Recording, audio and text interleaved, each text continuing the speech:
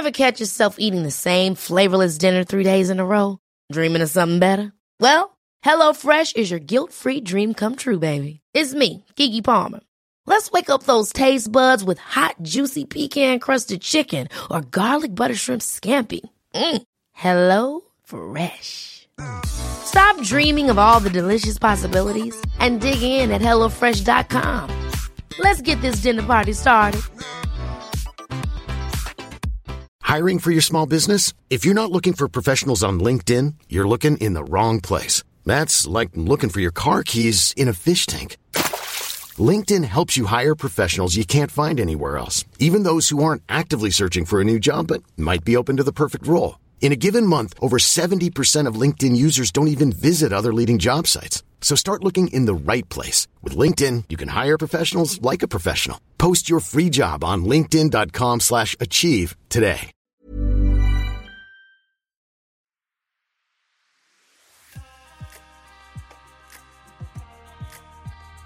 Hello and welcome to Condensed Histories, the podcast that takes pop culture and reveals the real history behind it. I'm your host, Jem Duducu, and what we're doing this time round is, well, it's two things that you've kind of heard of before. I'm doing another Warhammer episode, but also it's another request from one of my followers. So this is a shout out to Mr. Grimass on Twitter. You know who you are. I mean, it might be Grimace, or it might be Grimass. Hard to pronounce sometimes, the Twitter account. What's the word on the street? Grimace. What is a grimace? But he threw out to me quite a while ago this idea, why don't you do something about the Leman Russ tank? Because surely that gets you a chance to talk a bit about Warhammer, but also about the history of armoured warfare. I was like, yeah, I like that. Thank you. So that's what we're doing now, this time round. That's a good grimace. So, as I have said before, if you're not a fan of Warhammer, doesn't matter really. I do it every now and then, but it's really interesting. This is a game that has been around since the 1980s, and they've been writing books and codexes and stories around this for as long as that. There are two flavours. There's the Yoldy Worldy with Dragony one. That is currently called Warhammer Age of Sigmar. But in 1987, there was Warhammer 40,000 set in the far future, and it's still called Warhammer 40,000. So that's the one we're talking about this time round. And I mentioned just in passing the Leman Russ tank. Shoot the tires out, Lou. It's a tank, Chief. You know what? I'm getting real tired of your excuses. So let's talk about the tank in the game, and then I'm going to say why is it called the Leman Russ. And then I'm going to go into a big bit of really interesting lore about Warhammer, both then and now as well. So, trust me, unless you have no interest in history or military history, there's something here for you. I promise you that. So, the Leman Russ tank is the absolute standard battle tank for the Astra Militarum, the Imperial Guard. These are your standard grunts, your standard human soldiers in the world of Warhammer 40,000. There are ones that are sort of like loosely based on the Russians. There are ones that are loosely based on the Imperial British. You know, there are various names that sort of like, and uniform styles, some of them very old, still only in metal. The absolute standard is the Cadians, which are just the most vanilla Imperial Guardsmen that you could think of. Just think of something that looks pretty similar to a standard modern infantry soldier, perhaps with a little tiny bit more armour on them, but only a little bit. And the thing about the Imperial Guard, which I've always liked, is if you've got something like the Tau, well, that's straight out of anime. It's a bunch of sort of slightly weird aliens who are got mech suits on, and there's no equivalent to that in the real world. And the Space Marines, they're like 9 foot tall, covered in power armor, genetically enhanced. Some of them are psychic. Again, nothing like that in the real world. And there is a little bit of it. It's like, sometimes I want something that could almost be, I'm simulating World War II. And that's really what the Astra Militarum are. You have commissars, which is exactly what the Red Army had in World War II, who make sure that nobody wavers amongst the infantry, and they are garbage. They're terrible shots, because the Space Marines are well-trained and super soldiers, so these are just average people. Oh no, they're shooting at us! Good thing bad guys are such terrible shots. And they've got las guns as opposed to bolters, or as people sort of mock them, they're basically torches or flashlights that sort of blink off and on because everybody's got such good armor and they don't really have much penetrating skill. But you're allowed, they're cheap. You're allowed a lot of infantry, but they also have perhaps more vehicles than any other faction out there in the world of Warhammer. And a lot of it you can recognize. They have basically heavy artillery. They have tanks. They have, in essence, armored personnel carriers. All these things there are equivalents of in the modern world. And then they do have some slightly more unusual stuff. Like they got sentinels, which are like little scout walkers on two legs. Sound familiar? AT-ST from Star Wars, anybody? And they have other things as well, like I particularly like the Malcador Infernus, which is just an absolutely gigantic flamethrower on tracks. Yes, there were, particularly in World War II, tanks which had flame units attached to them, but really this thing is so much bigger with so much more flame to it. It even has a little hopper behind it for all the fuel, which is pretty much the thing that sold it to me, and that thing is devastating on the table, and it's also pretty devastating if you hit it and it blows up. Don't stand near it either way, friend or foe. So yeah, there's loads and loads of equipment that you can see there are clear parallels to the real world here, which I quite like. I have to say that since the invasion of Ukraine, I've sort of gone off them a little bit, because you've now seen in the modern world happening today what endless artillery barrages can do to cities. And a lot of the terrain that Games Workshop creates are these kind of ruined cityscapes, which are very useful to play and very sort of cool to paint. But nowadays just feels a little too real, so maybe I should spend more time with the Tau or the Psychic Space Marines or all the other ones. But amongst all of these pieces of equipment, there is the absolutely standard Leman Russ. And like a lot of particularly World War II era tanks, there is a chassis, and then after that, there are lots of different weapon systems that you can put on it. There's a standard battle cannon, and basically a Leman Russ looks like a slightly stubby, slightly too high World War II tank. That's with like normal equipment. Could have a massive heavy plasma cannon on the front of it. Something like that didn't exist in 1943. But you get the idea. If you looked at a table of Warhammer and it was one of the more unusual armies, let's say Chaos Demons versus Tau, apart from simple size of figure, you wouldn't have a clear idea what's going on unless you're into the lore. But if I showed you my Imperial Guard army, you'd sit there and go, I get it. Okay, that looks like a battle group that could be fighting in Ukraine right now. I get the idea here. There's mortar teams and there's anti-aircraft equipment and et cetera, et cetera, et cetera. So, there we go. The Leman Russ is the workhorse of the Astra Militarum. There are literally millions of them being constructed in the world of Warhammer at any given point. There's almost a never-ending supply of them, and they're pretty good on the battlefield. They're not super expensive, they're pretty durable, they kick out a lot of firepower, so if you have a mixture of those with some cheap infantry, they can actually be quite hard to push off the table, even if you do have a Demon Prince of Khorne bearing down on them. That's what's going on. I understand. But where's the name come from? And the answer is, Leman Russ is actually one of the Primarchs. So you're now going, what's a Primarch, unless you really know your Warhammer? I don't know anything about what you're talking about. And so, when it was originally told in the late 1980s, there was, so this big thing, the Horus Heresy, that's had this huge renaissance at the time of recording. They've just brought out the second edition, and there's lots of plastic kits coming out. It was a very special, it's a niche within a niche, for heaven's sakes. But it's getting a lot of love at the moment. And so the idea is, it's Warhammer 40,000, but somebody thought, well, okay, this stuff didn't come from nowhere. So basically, Warhammer 30,000. See what you did there? There was a fracturing between the Space Marine legions. Some of them remained loyal, some of them fell to chaos, and then there was a civil war led by one of the Primarchs called Horus Lupercal, and he is basically what it's all named after, the Horus Heresy. And so this was basically the Imperium of Man at its absolute peak in terms of technology and expansion and so on and so forth. And other species such as the Tau didn't even exist at that time 10,000 years ago. They're basically still Stone Age. Their technology's caught up in the last 10,000 years. So this is just another fun way to play the game. Different rules. They're originally based on 7th edition. We're now on 9th edition, but they stuck with the kind of 7th edition rules, slightly streamlined. Yada, yada, yada. You get the idea. Sound interesting? There is a sort of one-off box. It's fairly expensive. I'm off the top of my head, it's about like £180, but you basically get 2 small armies, the rules, dice, pretty much everything you need in there apart from painting and building the stuff.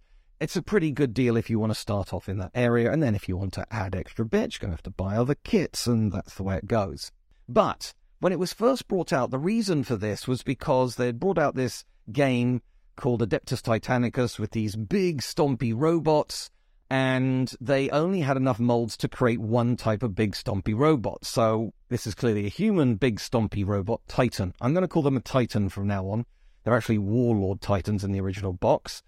Why aren't they fighting Eldar, Space Elves, Titans, or Orc Titans, or whatever? And they just came up with this idea, there's a civil war, so they're using the same kit, so we can therefore use exactly the same robots, just times 2. Very clever idea, and it just led into this whole cottage industry, and as I said, a niche within a niche about the Horus Heresy. People got more interested in it. The first time I heard about it, I was like, I want to know more. Horus Heresy, that sounds really cool. Horus is the war god of the ancient Egyptians. What's going on there then? And there was basically a 2-page excerpt in, I think it might have been White Dwarf, or it might have been one of the supplements, which just had a brief explanation of what happened in it. And in it, they describe Horus as the most beloved son of the Emperor. This has been spun off, going forwards in the lore to not literally son, and basically what the Emperor of Mankind, this hugely powerful, hugely psychic, hugely all-knowing, lives forever type of guy who sort of brought humanity together under his guidance. He created the Space Marines, and they needed leaders, so he created a Primarch. Using his own genetic material.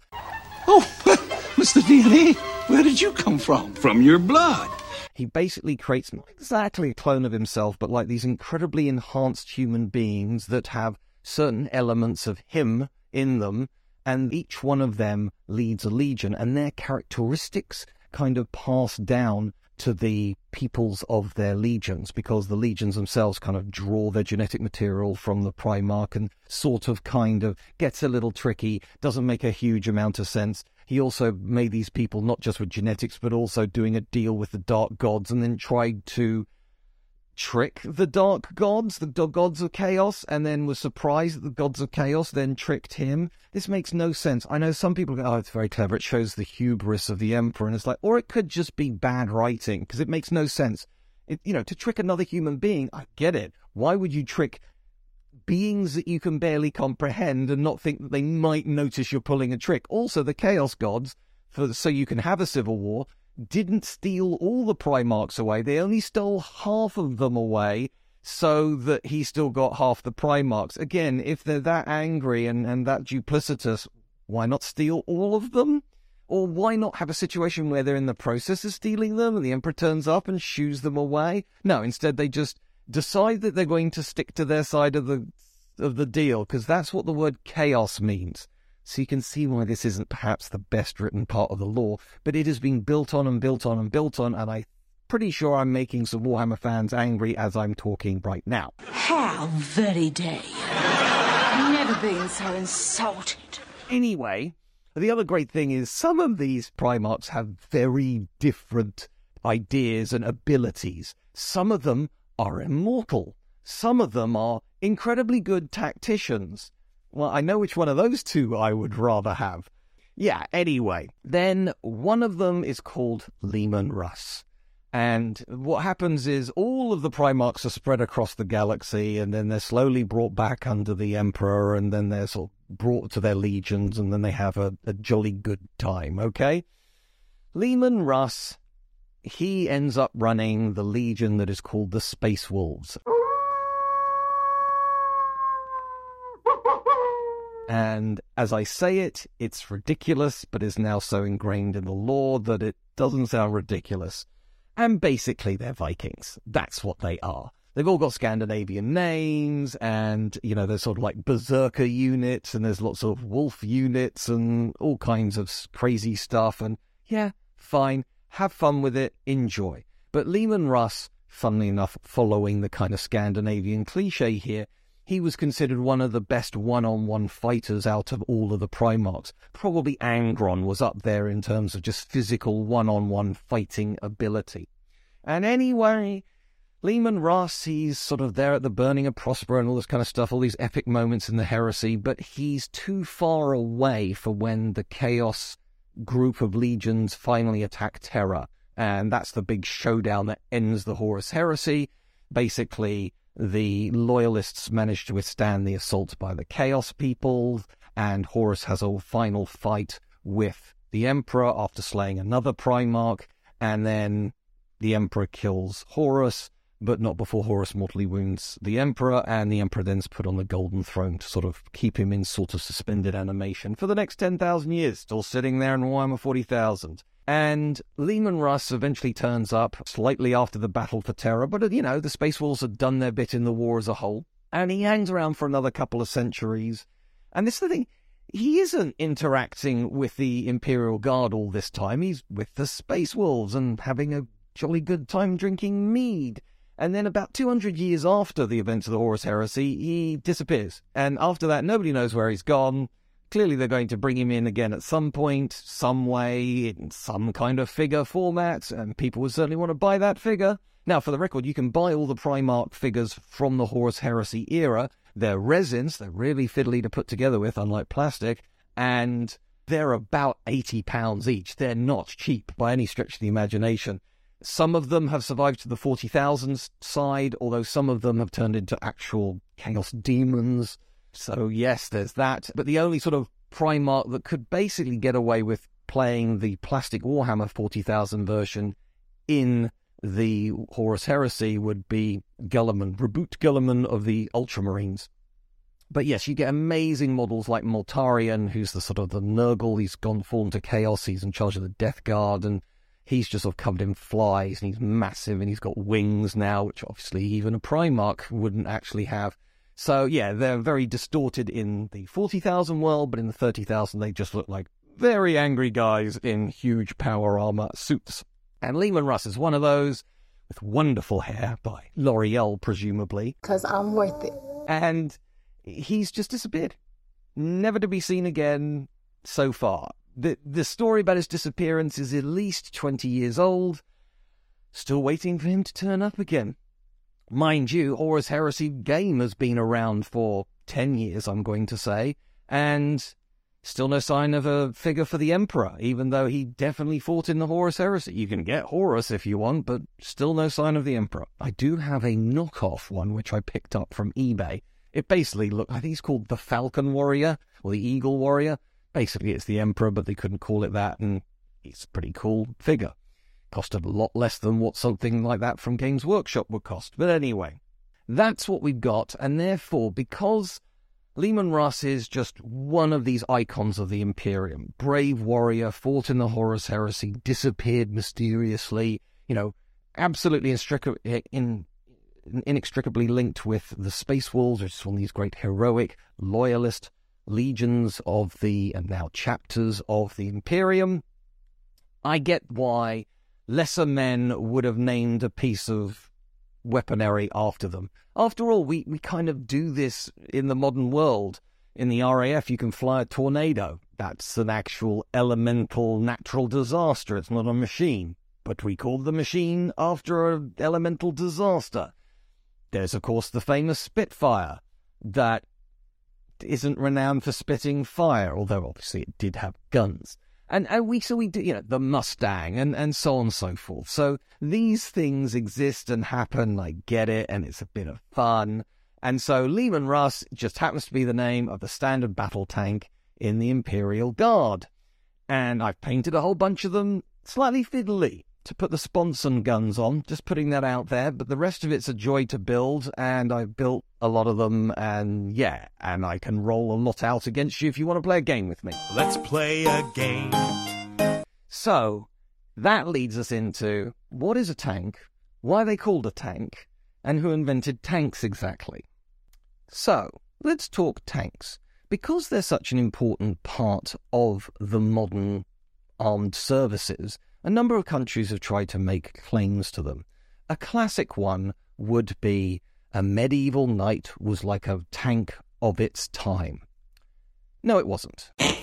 Okay, it's a guy on a horse, and he was covered in armour, but he didn't have any kind of artillery or projectile side of things. That's not what the purpose of a knight was. A knight was more like a battering ram, so no, can't have that as an analogy. Well, Leonardo da Vinci sketched out this kind of circular thing made out of wood which had cannons in it. That's a tank. No, it isn't. It was never built, and it's not a tank. It's basically a mobile fortress, and there's all kinds of problems with the design, and wood isn't bulletproof. So if another cannon shot at it, it would just fall in on itself.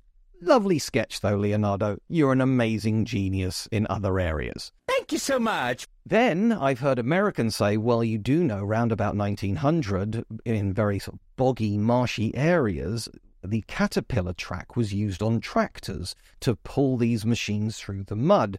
So that's the first tank, because tanks had these sort of caterpillar tractors on them. Ever catch yourself eating the same flavorless dinner 3 days in a row? Dreaming of something better? Well, HelloFresh is your guilt-free dream come true, baby. It's me, Keke Palmer. Let's wake up those taste buds with hot, juicy pecan-crusted chicken or garlic butter shrimp scampi. Hello Fresh. Stop dreaming of all the delicious possibilities and dig in at HelloFresh.com. Let's get this dinner party started. I'm Sandra, and I'm just the professional your small business was looking for. But you didn't hire me because you didn't use LinkedIn Jobs. LinkedIn has professionals you can't find anywhere else, including those who aren't actively looking for a new job, but might be open to the perfect role, like me. In a given month, over 70% of LinkedIn users don't visit other leading job sites. So if you're not looking on LinkedIn, you'll miss out on great candidates like Sandra. Start hiring professionals like a professional. Post your free job on linkedin.com/achieve today. Millions of people have lost weight with personalized plans from Noom. Like Evan, who can't stand salads and still lost 50 pounds. Salads generally for most people are the easy button, right? For me, that wasn't an option. I never really was a salad guy. That's just not who I am. But Noom worked for me. Get your personalized plan today at Noom.com. Real Noom user compensated to provide their story. In 4 weeks, the typical Noom user can expect to lose 1 to 2 pounds per week. Individual results may vary. No, that's a clever way to move your tractor around. Sorry. The tank is a British invention. What is a tank? It's a weapons platform that is armoured and capable of going across all major types of terrain. You put all those three things together, and that's basically what makes a tank. So, for example, armoured vehicles had existed prior to that. You can put metal plates onto a car and perhaps put a machine gun on it, and that's pretty close to being a tank, except that those things don't work very well as soon as they go off-road. The idea with a tank, and why they were designed in the first place, was because of this trench warfare in World War I. They first saw service in 1916 at the Battle of the Somme, but there were other major events where the tanks were involved. Now, JFC Fuller, like anything in life, particularly when it's a time of war, there are a number of parents to any particular project. But JFC Fuller is widely considered the main daddy of tank design. Why is it called a tank? Because they wanted to keep it secret. Keep it secret. Keep it safe. And so the original design didn't have the guns on it. The rest of it was there. They're kind of, you all know what a World War I tank looks like. There is no turret on them yet, and they're kind of lozenge-shaped with these two big tracks on either side, and the body of the tank in the middle is where the engine and the crew are. And because it didn't have any guns on it, the idea was, and the rumour that went round, and Churchill was involved in the invention of the tank and the spreading of this disinformation, is that it was actually literally a mobile tank of water to give troops the sustenance they need on the Eastern Front. So these are all going to be shipped out to Russia before it all collapsed in the Soviet Union and the whole civil war there. And that was a lie. It was a clever lie, but the name stuck. So that is where we get the name from. That is why they were invented. And then it comes to the fact that I've heard some people say, well, the tank in World War I was completely ineffectual. No, it wasn't. The two basic arguments as to why they were rubbish is, one, they could only go 6 miles an hour, and two, they broke down quite a lot. Both those things are true. But new technology is never reliable. This is the first time anybody had thought to, and the original name for them, which Churchill came up with, was land ships, because really it is like a cruiser going across land as opposed to going across water, covered in armour plating, lots of cannons, ready to shoot at the enemy. That's the basic idea. So it's new technology. Nobody had ever been able to drag a heavily armoured thing across a muddy field before. So yeah, some of them are going to break down. But if you build enough of them, then even if 50% of them break down, you still have 100 of them trundling along towards the enemy. Now, the 6 miles an hour thing, they weren't meant to be zooming off ahead. The idea was, and indeed to this day, you want to have combined arms. What do I mean by that? A tank on its own is actually surprisingly vulnerable. There is poor visibility for the driver and gunner, and so if they end up getting surrounded by enemy infantry, they could blow off a track and now it's disabled, or they could jam a gun into the visor and start firing it inside the tank. Even if you miss somebody, the bullet will ricochet inside the armoured interior and probably cause some damage or indeed harm somebody. So yeah, you want to make sure that the tank has support, other tanks, and particularly infantry. I happen to know, I've heard this from an actual tank commander, that if a tank is being attacked by multiple infantry, it's called an infestation. And actually what they'll do in modern tank tactics is they'll actually ask for other tanks to cover them in machine gun fire, because those machine gun bullets will not penetrate the armour, but what it will do is kill the infantry trying to clamber onto the tank. And this is referred to, at least in the British military, as delousing. So an infestation, then you delouse yourself from the infestation. Pretty grim, that. So the point of a World War I tank was, yes, it's trundling forwards and it's invulnerable to small arms fire. Indeed, it could be knocked out by artillery, but the artillery has to hit a moving target and also has to be told where the tank is. But most importantly, it's there to support the infantry. Basically, the infantry would stand behind the tank and walk towards it, in which case a human being over rough terrain, you're doing well if you can do 4 miles an hour. 6 miles an hour is you're doing brilliantly at that point. The thing is, a human being with equipment and so on and so forth doesn't need a tank to go any faster than 6 miles an hour if you're doing trench warfare. The reason why these tanks were particularly long was to make sure that they could trundle straight over trench emplacements. And indeed, the first time they were used, the Germans took one look at these lumbering beasts roaring towards them, firing off their weapons, and just ran a mile. That's not metaphorical. They ran a mile away from their trenches. Run away! Run away! Run away! So, yeah, that worked pretty well then. In World War I, there were basically 2 types of tank. There were various marks as they improved the design and the engine build, etc. But if you're talking about weapons layout, again with those sponsons, if you're not sure what a sponson is, it's the side guns as opposed to the main turret. And basically you either had 2 machine guns, 2 Vickers heavy machine guns, and those were called female, or you had 2 6-pounder cannons, those were male. So there you go. You either had something that went bang or went rat-a-tat-tat, and both were very effective against infantry in trenches. The average infantryman had nothing that could stop a tank.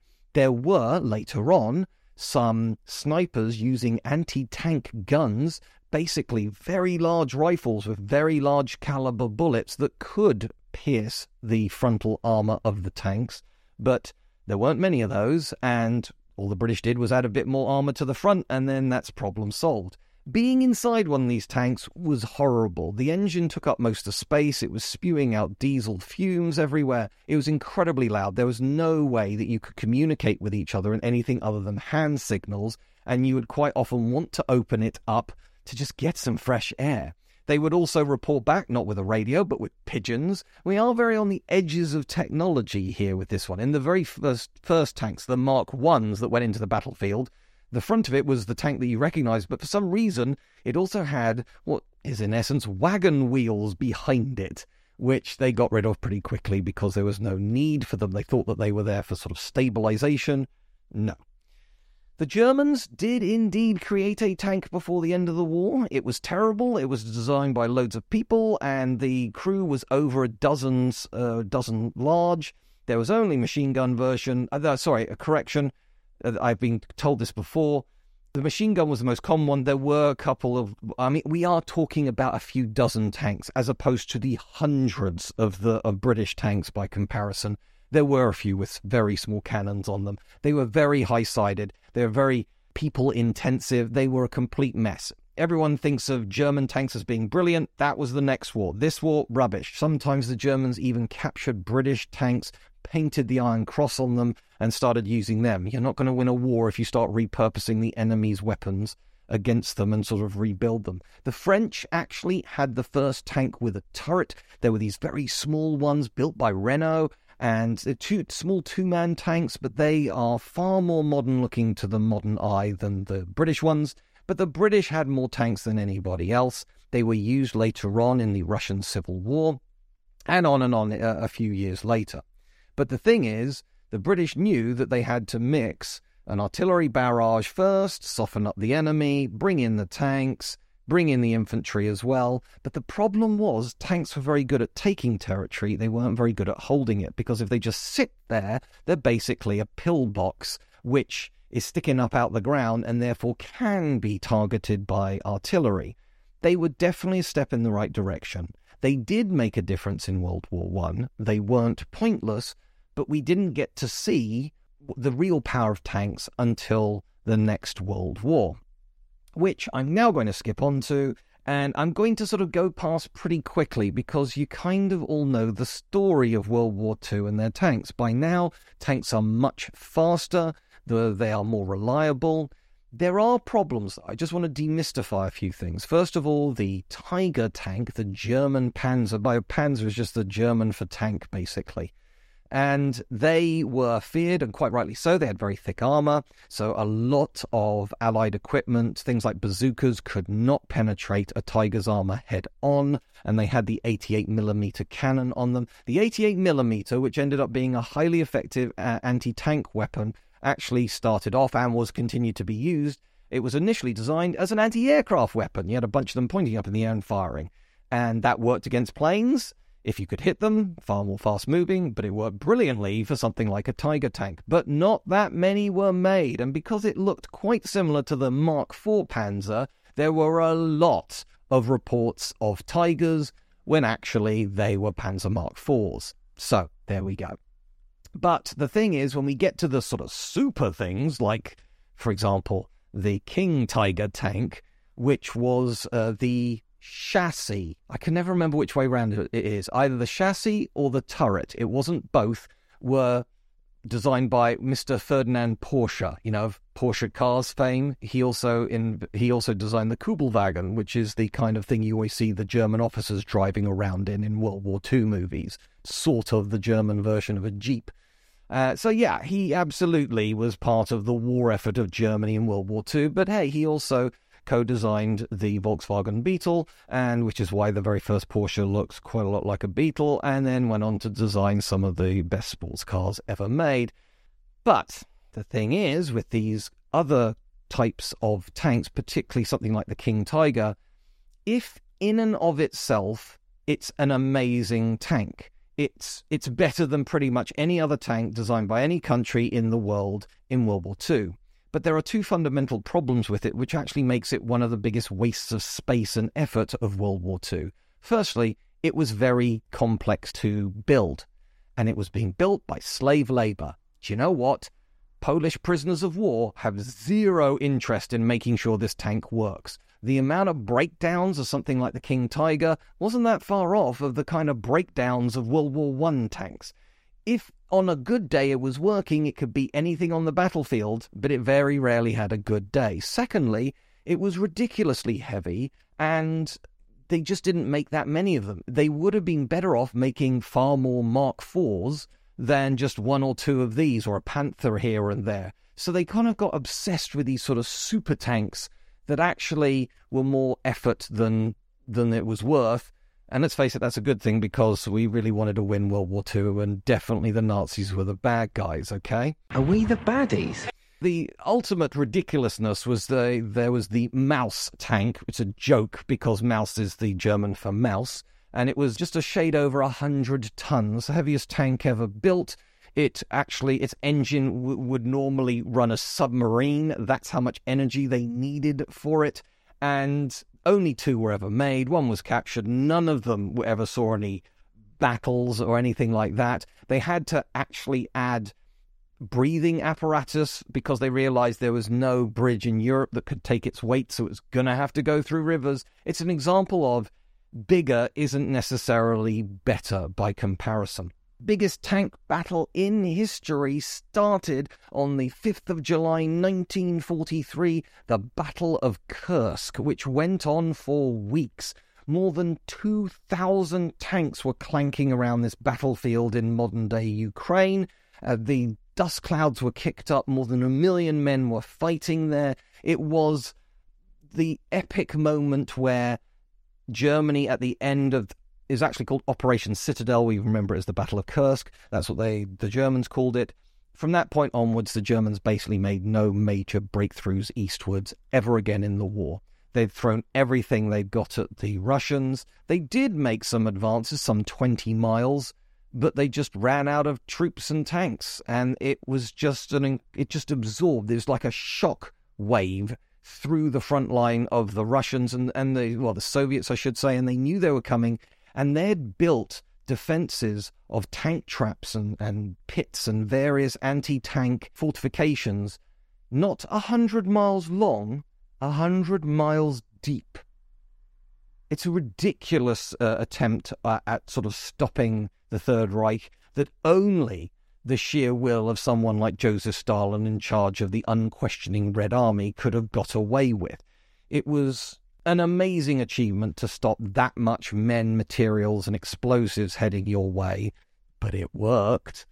So there we go. Battle of Kursk is about as big as you're ever going to get with a tank battle. And then we get the end of World War II, and we get the Korean War. Lots of tank battles there. We get Vietnam. Tanks were there, but that's not what they're not designed to just trundle through jungles, so they really didn't see much service there. There was the Falklands War. No tanks there because they're too heavy for either side to ship over to the Falklands. And so we get to the Gulf War of 1991. Now, in that point, in the words of General Norman Schwarzkopf, he said, basically, this is the first time in history, or first time in a long time in history, where somebody with less of everything decided to fight a conventional war. Since 1991, every time you have a war in somewhere like Afghanistan or back in Iraq, everybody knows they can't beat the American forces just one-on-one, head-to-head, and so they melt into the local population or hide in caves or whatever, and that works pretty well, and tanks are useless in that situation. But in this scenario, there were multiple tank battles in the first Gulf War in 1991.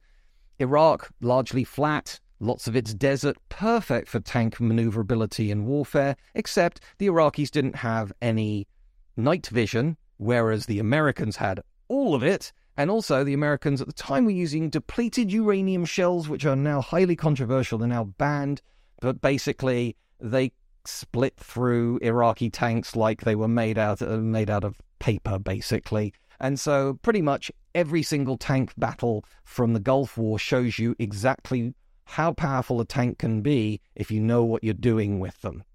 So that is the Gulf War, and like I say, they exist in Afghanistan. They're there in the Iraq War, 2003 onwards. So they're still around. They're still being used. And then, of course, let's jump forwards to Ukraine right now. where literally hundreds of tanks have been destroyed. As far as I'm aware at time of recording, because we have limited information, I don't think, and this makes sense, I don't think there's been any major tank-on-tank battles, and yet the Russians have lost hundreds of them. Why? Through artillery, through drone strikes. I'm not saying that the age of the tank is over. You still want armor, you still want mobility, you still want actual firepower to back you up. If Ukraine does carry out successful counterattacks and starts their own campaigns of recapturing land, they will need tanks. Every unit helps to save our people from terror, but we have to speed up.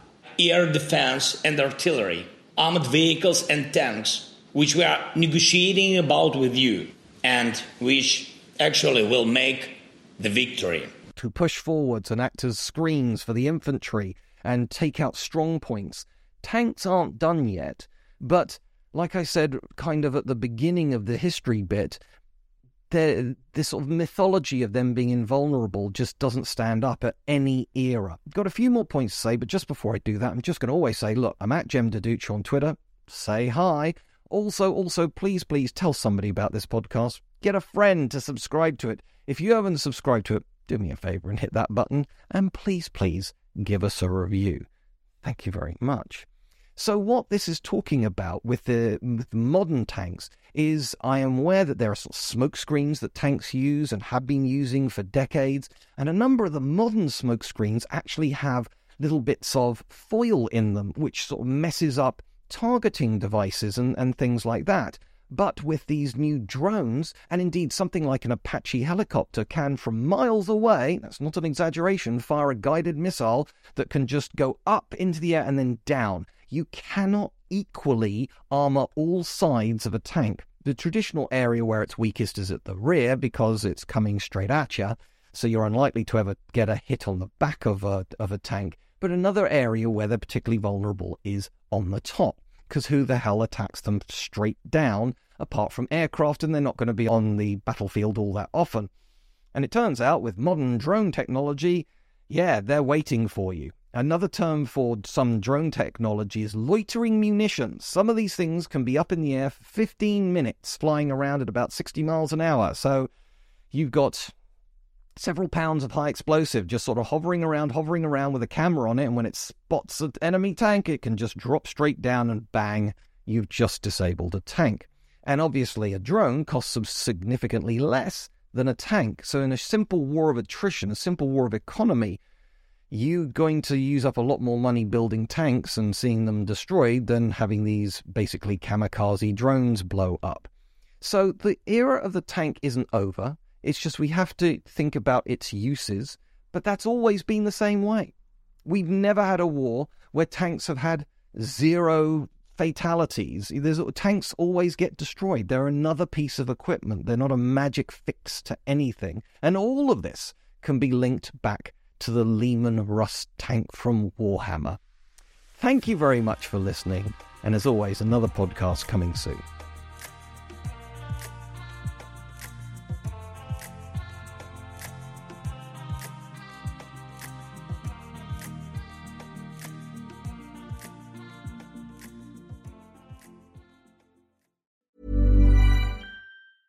Even when we're on a budget, we still deserve nice things.